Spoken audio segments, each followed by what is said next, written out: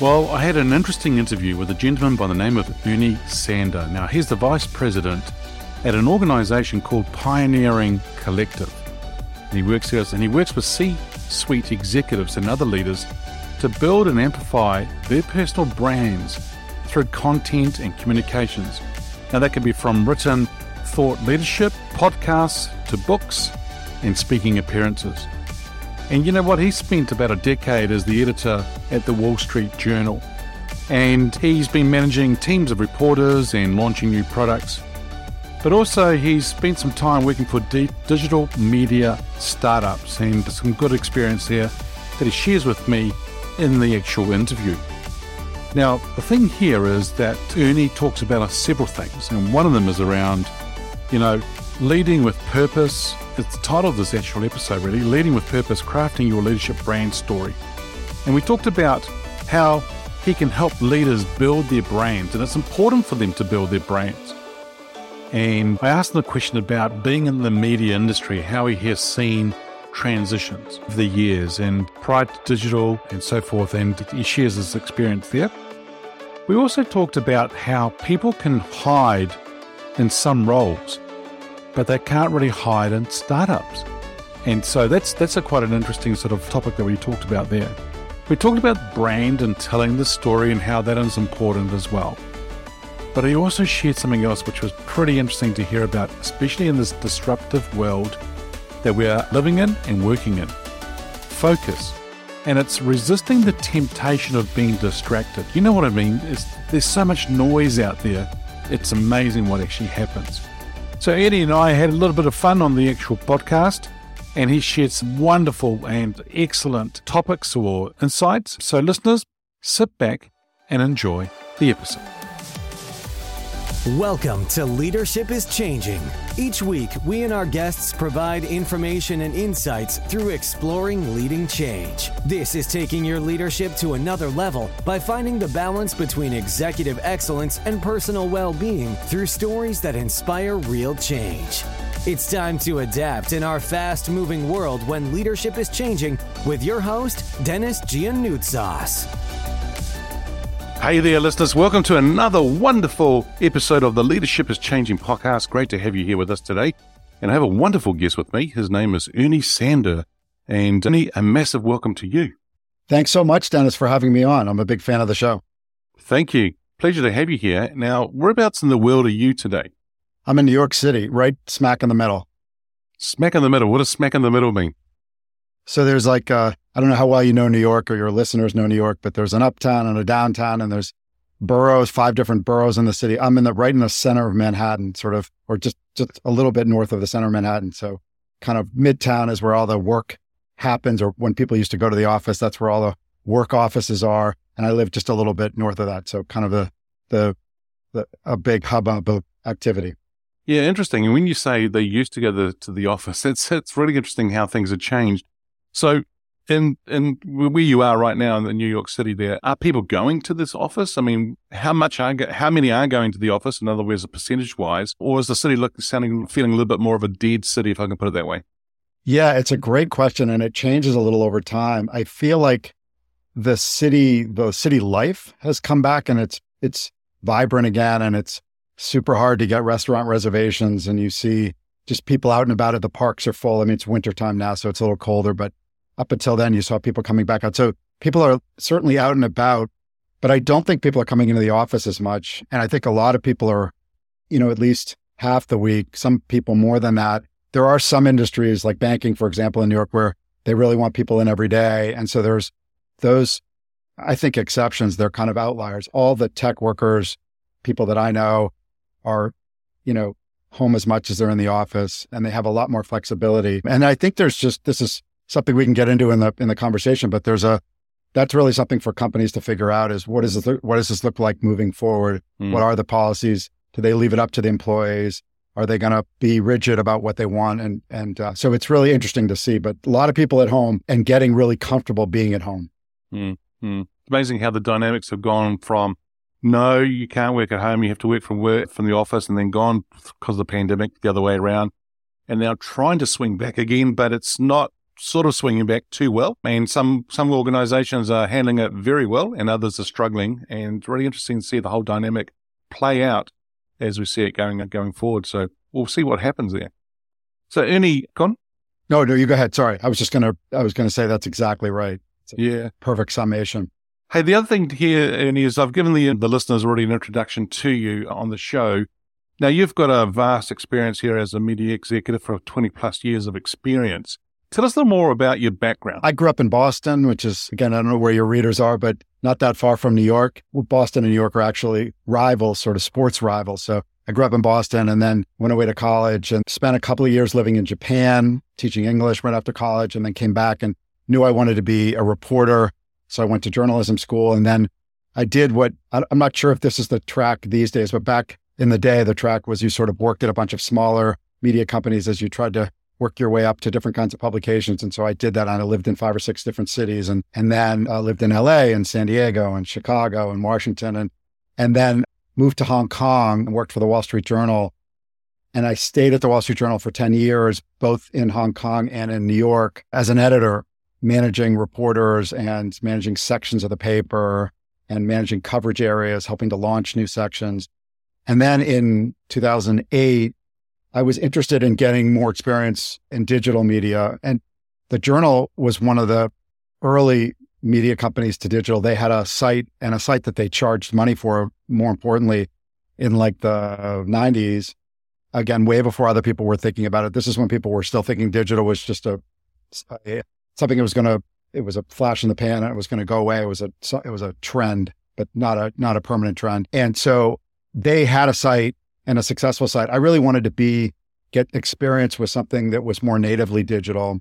And so I went and started working at digital media startups and spent the next decade working at digital media startups, kind of in a editorial strategy, content strategy kind of role. So again, managing content and teams of content producers across all different kinds of mediums. So text, of course, but video and email newsletters and podcasts and social and all kinds of things like that. A couple of years ago, I joined Pioneering Collective, where I work now. I'm a strategist at Pioneering Collective. And so I work with leaders of all kinds, mostly business leaders, on their personal brand, personal communications, helping to kind of build the brand, clarify the brand, and then amplify it through all kinds of different communications. So we do a lot of thought leadership articles and help some people write books and launch podcasts. We also do strategic introductions, and we do all kinds of coaching for them. So it's a great job and a great opportunity to meet a lot of really interesting leaders.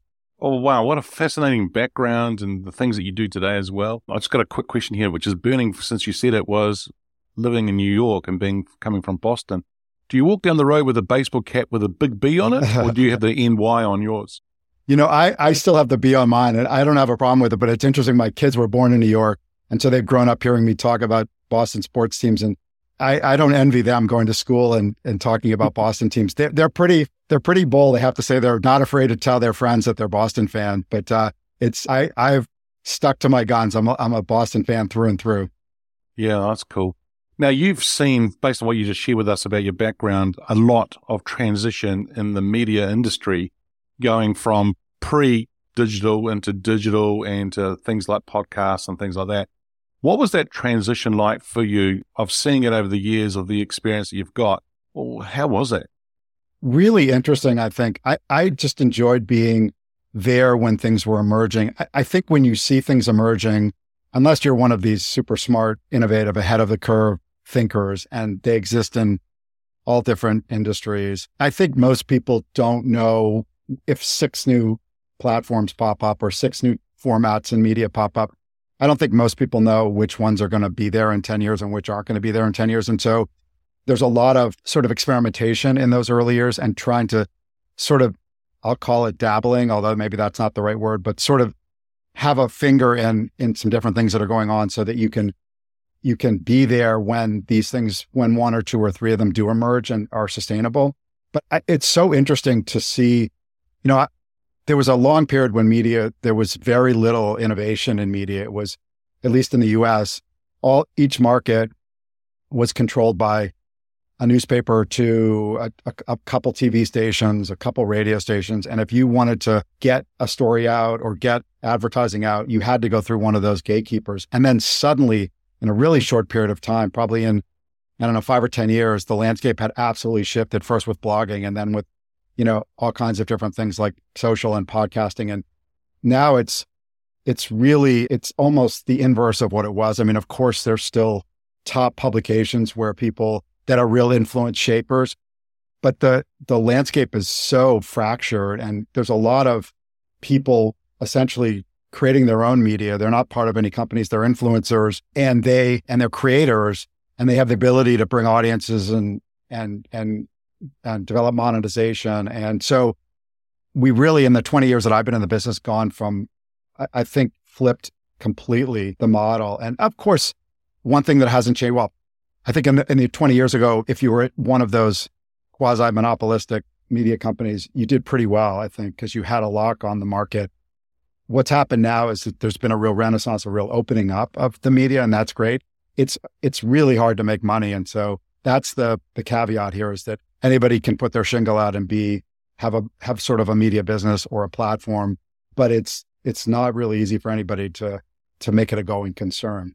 Yeah, I mean, it's obvious that the whole industry has been disrupted, of course, over time, and it's amazing to see that whole transition happen and where it's gone. And Ernie, I know that you've actually launched your podcast as well, and it's called You Said What? Tell us a little bit more about the podcast. Sure. I'm a real newbie, Dennis, next to you. I know you have 380 episodes or whatever it is now. I think 25. So I'm a baby, but it's a podcast about, I talk to guests about the most important conversations and written interchanges in their lives. And, it can be with anybody. It can be with a child, with a parent, with a boss, with a coworker, with a significant other, with a stranger.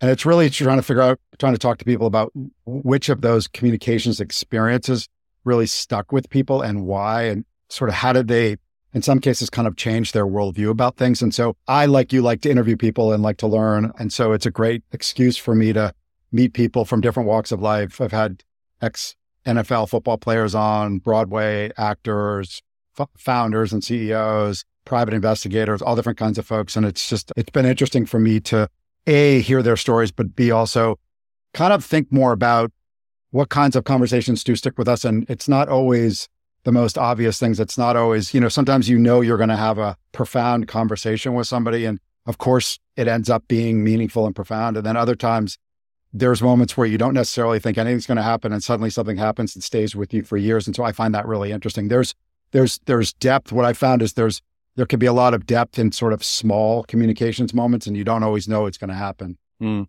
Yeah, wow. It's almost like those turning points in life, right? There's those things that happen and they do stay with you for a long, long time, but they also can be life-changing situations or moments or words or whatever that is. And it's amazing where things go that we weren't expecting it. And let's see what's going to happen for us.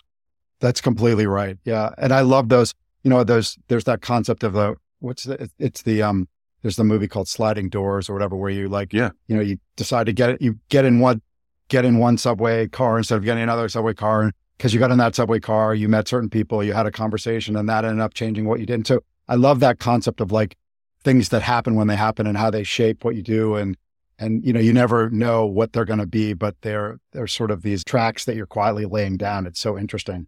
Totally. And listeners, if you have not already checked out that movie, Sliding Doors, it's really, really cool to go and watch. Get it out, or say get it out. It's not, I don't think there's video stores anymore or things like that, but see if you can find it and have a look at it, because it's a fascinating movie, but it also has some really, really strong messaging in there as well. And so, yeah, definitely one for you to look out for. Ernie, let's ask a question here. And I want to come back to something about branding a little bit later on that you mentioned, but as we could probably talk about this as we go through some of these questions.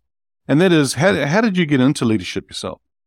Sort of just, I think when I worked at the Wall Street Journal and then I left and I was starting to work at digital media startups, it was sort of a brand new world. And there was opportunities to get in on the kind of early days of things and to be sort of a little bit of a leader on day one, just because I'd had this experience at media companies and at the Journal, and feel like I got really good training there. And I think for people looking to build content operations, they were looking for people with experience at established places that sort of knew how to build systems and how to create content that people would need to consume. And so I had that advantage. And so I was able to be at these startups, at these small companies in some leadership positions quickly. And I became really interested in, it is like bigger companies, they do have these systems and these processes and this history.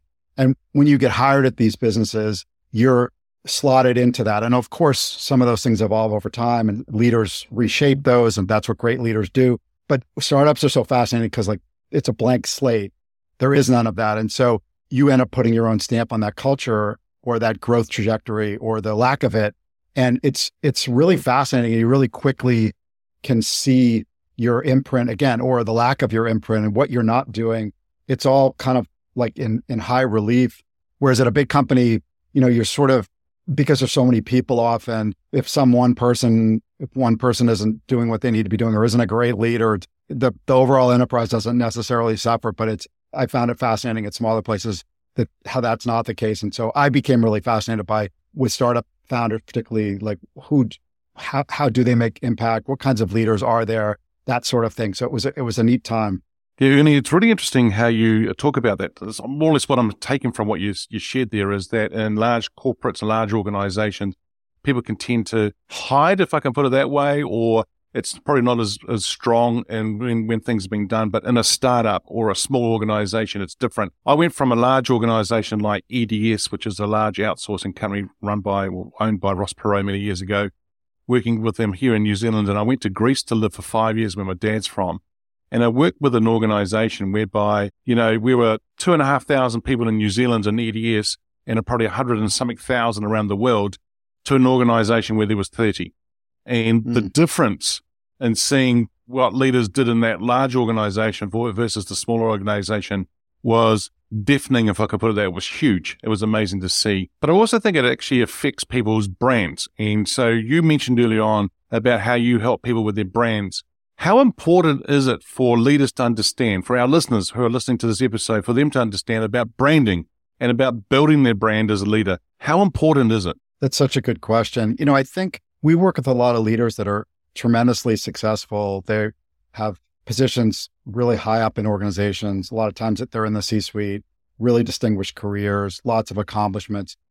And so, of course, they're known inside their companies and they're known inside their sectors, but they'll look around and they'll see that some of their peers have brands that kind of transcend that. And so they're writing about they're writing pieces about their expertise, or they're speaking about their passion or their purpose, or they're getting on boards or they have an active social media presence. And they'll say like, what am I doing wrong? Why does this person have that kind of profile? And even though I basically have the same accomplishments, I have a lesser profile kind of outwardly. And I think most people just get really busy being successful, doing their jobs and rising up through the ranks. And so they don't have the time to sit there, kind of figure out what their brand actually is. What is their secret sauce? What's their special gift beyond all the accomplishments? What do they do better than other people? And then also kind of intentionally kind of shaping a brand around that. And it's not something that you can really do overnight, but it's really rewarding when you do it and when you can actually build that profile. So I think it's hugely important, and it's hard to do. A lot of people either don't quite get the importance of it or know that it's important, but just aren't able to make the time for it. Mm-hmm. I think a lot of people get confused by it too, in the sense that they think that the title is a really important thing. I think for me, and you tell me if my thinking's right here, for me, it's more about you telling the story. It's you telling the story about your background and your journey and where you're going, but also what value you can offer to others as well. That's 100% right. Yeah, I think I agree with that completely. I think that's true. That's the opportunity. And you see it on people's LinkedIns where their LinkedIns are kind of really just, and again, this is so easy to have happen just because people get busy, and the LinkedIns are just kind of a listing of the stops along the way of the companies they've worked at, of the job titles they've had, a little bit of detail sometimes about some of the accomplishments. But it doesn't, if you look at it, you don't really come away with a strong sense of the person. And I think in the world that we live in now, as you said earlier, I think leaders really want to be authentic. They really want to have values that they carry with them that people can understand and connect with, whether it's customers or employees or partners. And I think the LinkedIn is just one example of a place where you often don't really see those connection points when you read through people's LinkedIn. You just see sort of a listing of things that have happened. And it's an exercise that takes a little bit of time for anybody in their life of saying, okay, for 20, 30, 40 years or whatever, I've done all this stuff. So if I had to extract things out of that were really important and that really define who I am, and I had to do it in a paragraph or a sentence or a word, or what would those things be? And so it's a bit of a process that I think people don't naturally embark upon. And it's tough in the sense of having to make choices that, aren't easy. And so, but I think that what happens when you do that is that you end up kind of elevating certain things about your background or who you are, and sort of pushing down other things so that the things that you've elevated kind of stand out more. And people who are looking at, for example, your LinkedIn or a piece of thought leadership that you've written, before they meet with you or before they decide to join your company, they can really get a feel for what you're all about. And it instantly creates something to talk about, something to share, something to discuss.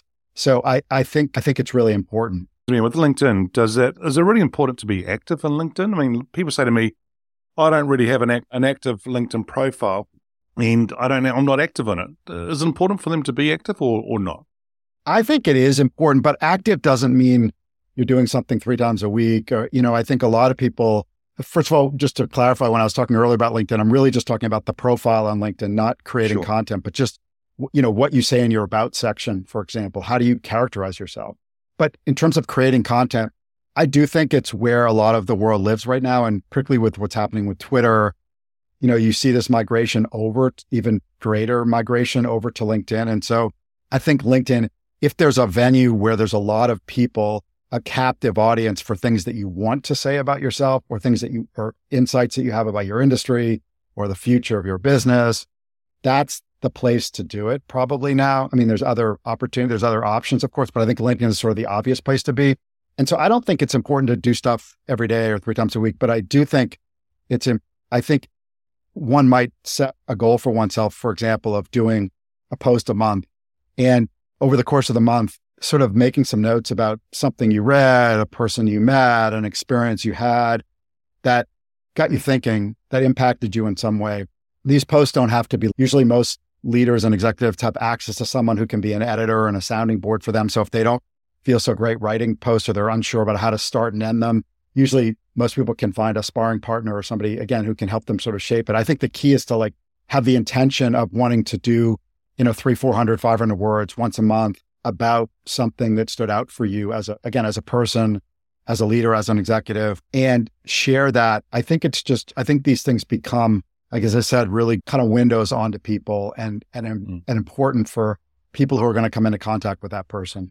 Yeah, totally. And I think that it's really important for leaders to have a voice, and that voice to be heard. And I think LinkedIn is a great platform, as one of the platforms of many that's out there, for us to actually have our voices heard, our opinions, people, letting people know where we are with things, which is really important. Now, Ernie, I've got a question here for you, and that is, this person can be alive or from history.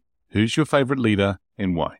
This is such a good question. It's hard to pick a single favorite leader, and I'm sure that I could come up with 5 or 10 that at least that I think I really admire. One person that I was thinking about when you sent the question over was Tony Hsieh from Zappos, the founder of Zappos. And, he was an interesting, complicated person, who had his own demons for sure. But he was somebody that was really interested in finding ways to make life better for people and ultimately about creating happiness. And, wasn't able to quite create happiness for himself, but created happiness and joy for lots of employees and startups and obviously customers. And, it's funny, I think of I buy a lot of stuff on Zappos, or whenever I buy shoes, I buy them on Zappos. And I'm just always amazed by that experience that you go through there, where the customer service people spend, endless amounts of time with you. You never feel like, you never get a bad one. You never feel like they're trying to rush you off the phone. And I think of that as kind of the gold standard. And I think of them as the beginning of that gold standard that now all these online companies kind of aspire to in terms of customer service, where the customer's never wrong. They'll do anything to keep the customer happy. And I sort of feel like, when you read about him, and I never met him, but when you read about him, by all accounts, he was a kind of person that lived his life that way with people around him, was always trying to kind of enable people in good ways, he invested in a lot of stuff that was never going to make money necessarily, and he knew it wasn't going to make money, but just because he thought it was going to increase people's quality of life, whether it was a bar or a band or a festival or things like that. And I just think that, we live in a time now with the kind of pandemic, post-pandemic period where companies are talking a lot about culture and engagement and sort of, are people happy where they're working, and how much are companies going to bend over backward to kind of make them happy? And I think that the Zappos example, is a really good example of, I don't know whether it's practical for every company to do these kinds of things, but it's a great example of a company that really did bend over backward and the kinds of impact that it had on people's lives, all kinds of people's lives. And you saw those testimonials all pour out when he died. But I think he's really an interesting leader. Look, if you had an opportunity to sit down on a park bench, I don't know, he's passed away and you said you never met him before, but I think if you were able to sit down with the person and sit down and have a coffee with him, what would be one question you would like to ask him? I'd be really interested to find out, obviously Zappos was a big success story as a business. Forget about what I've been talking about employees and customers, but I'd love to hear him talk about whether happiness and business success are kind of oxymoronic. Like, can you have both of those things? Because I think that's what companies are trying to figure out these days. It's like, can you make your employees happy? Can you accommodate them if they want to stay at home and work at home 5 days a week? Can you do that and still have a really successful business? I think we learned in the pandemic that you can do a lot more than you thought you could do as a business with people working remotely. But I think it's an interesting question. I don't remotely believe it's a simple question, but I think he would have interesting insights on that. Yeah, I bet. That's actually an interesting one. Happiness and business success. Can we have both? Interesting. Now, the question I've got here for you now is, the show is called Leadership is Changing. When I say that title or that statement, what does it mean for you? I love the title because it's like a Rorschach test. You can read lots of different things into it. I mean, for me, it means that leaders are people that are agile and that you can adapt to internal, external factors, even get ahead of those things. And so you're not caught flat-footed. The best people are able to anticipate those things even before other people are starting to talk about them. But even if you can't do that, being able to know when you have to, even if you're built a certain way, your company's built a certain way, when you have to make shifts in order to change to fit the way that the world is working or the way society's working. That's what that means to me. Excellent. Now, you and I are living in a world that's very fast. It's changing all the time. It's getting faster. Technology, data, business, social, all of that aspect, all those different areas are getting a lot faster for all of us. What can help a leader be successful today in a fast-paced, ever-changing world? I think the first thing is focus. And I think you just said it, you listed all these things that are in our world. And there's a lot of competing priorities and there's a lot of fast change. I just think about it in the media business where if you say, I want to be active on social media, for example, well, there's 6 or 7 different platforms. And so some people say, I want to be on all these platforms. Usually not people who have busy executive careers, but a lot of people say, okay, I want to be on YouTube. I want to be on LinkedIn. I want to be on Twitter. I want to be on Facebook.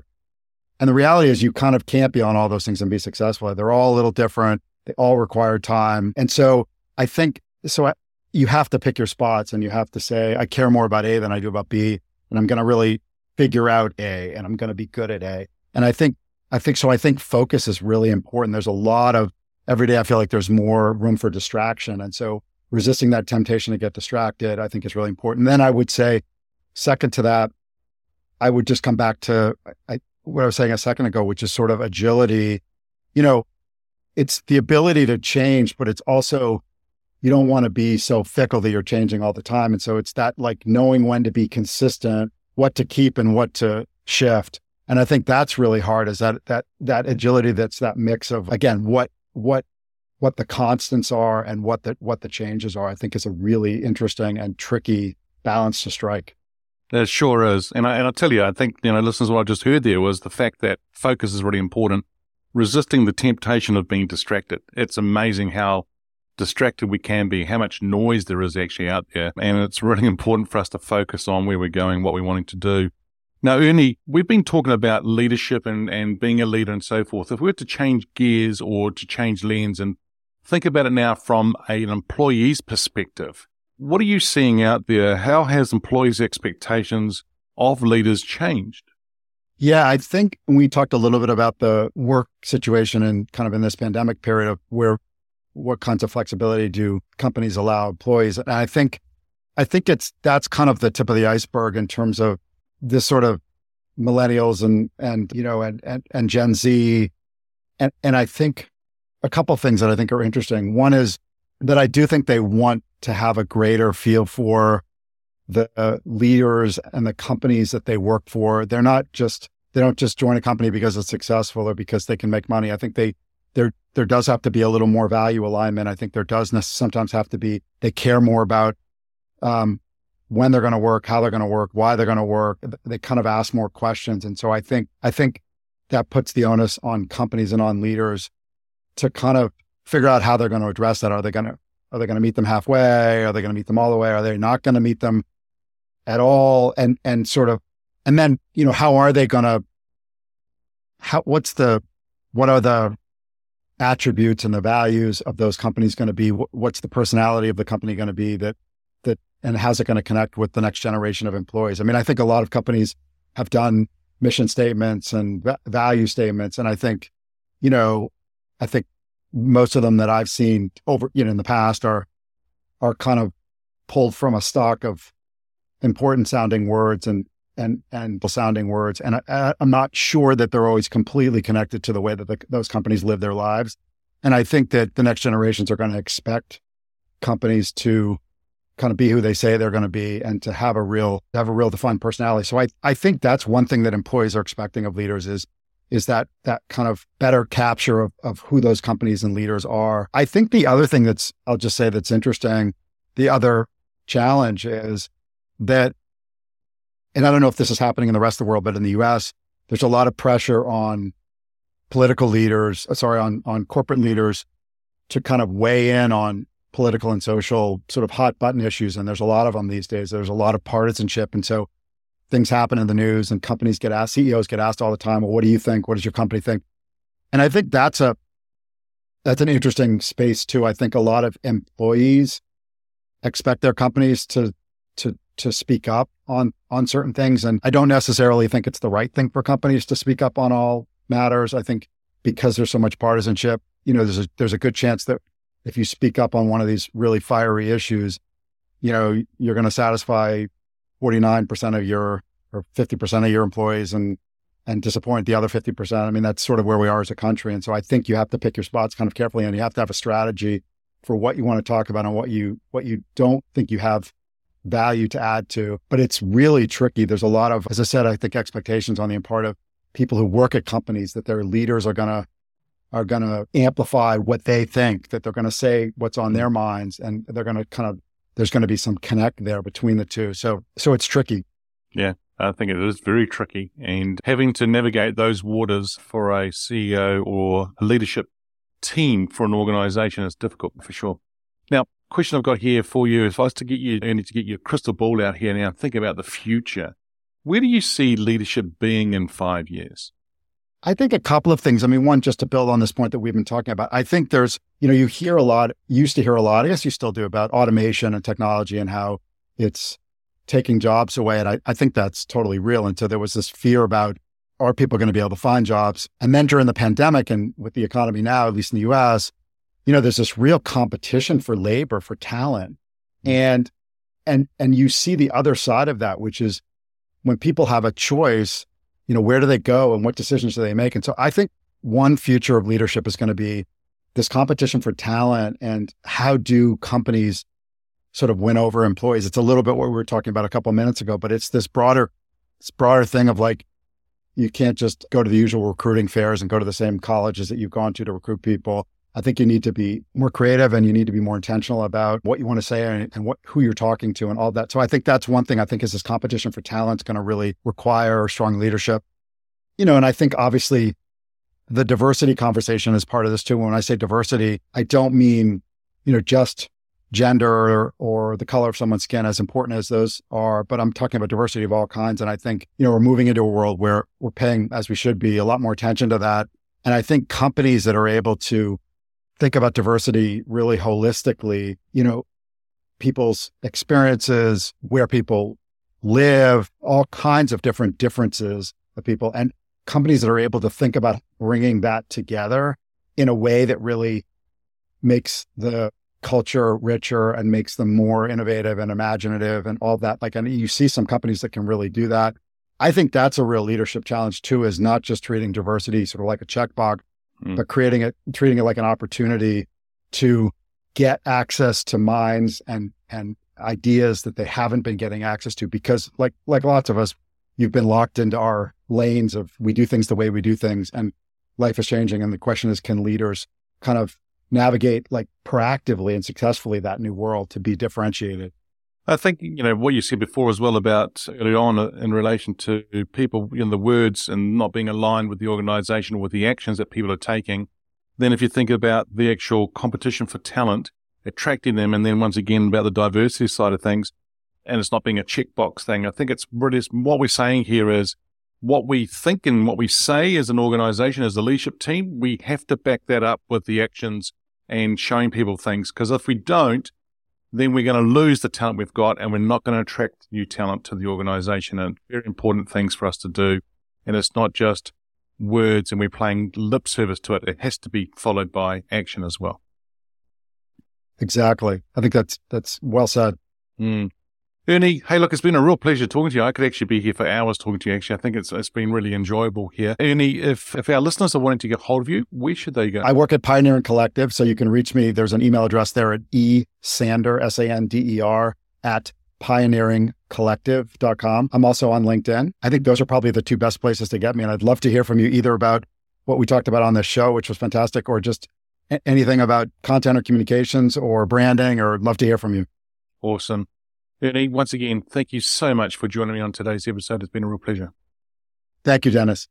There you go, listeners. If you're wanting to, can happiness and business success go together? Can you have both? It's a really, really good question.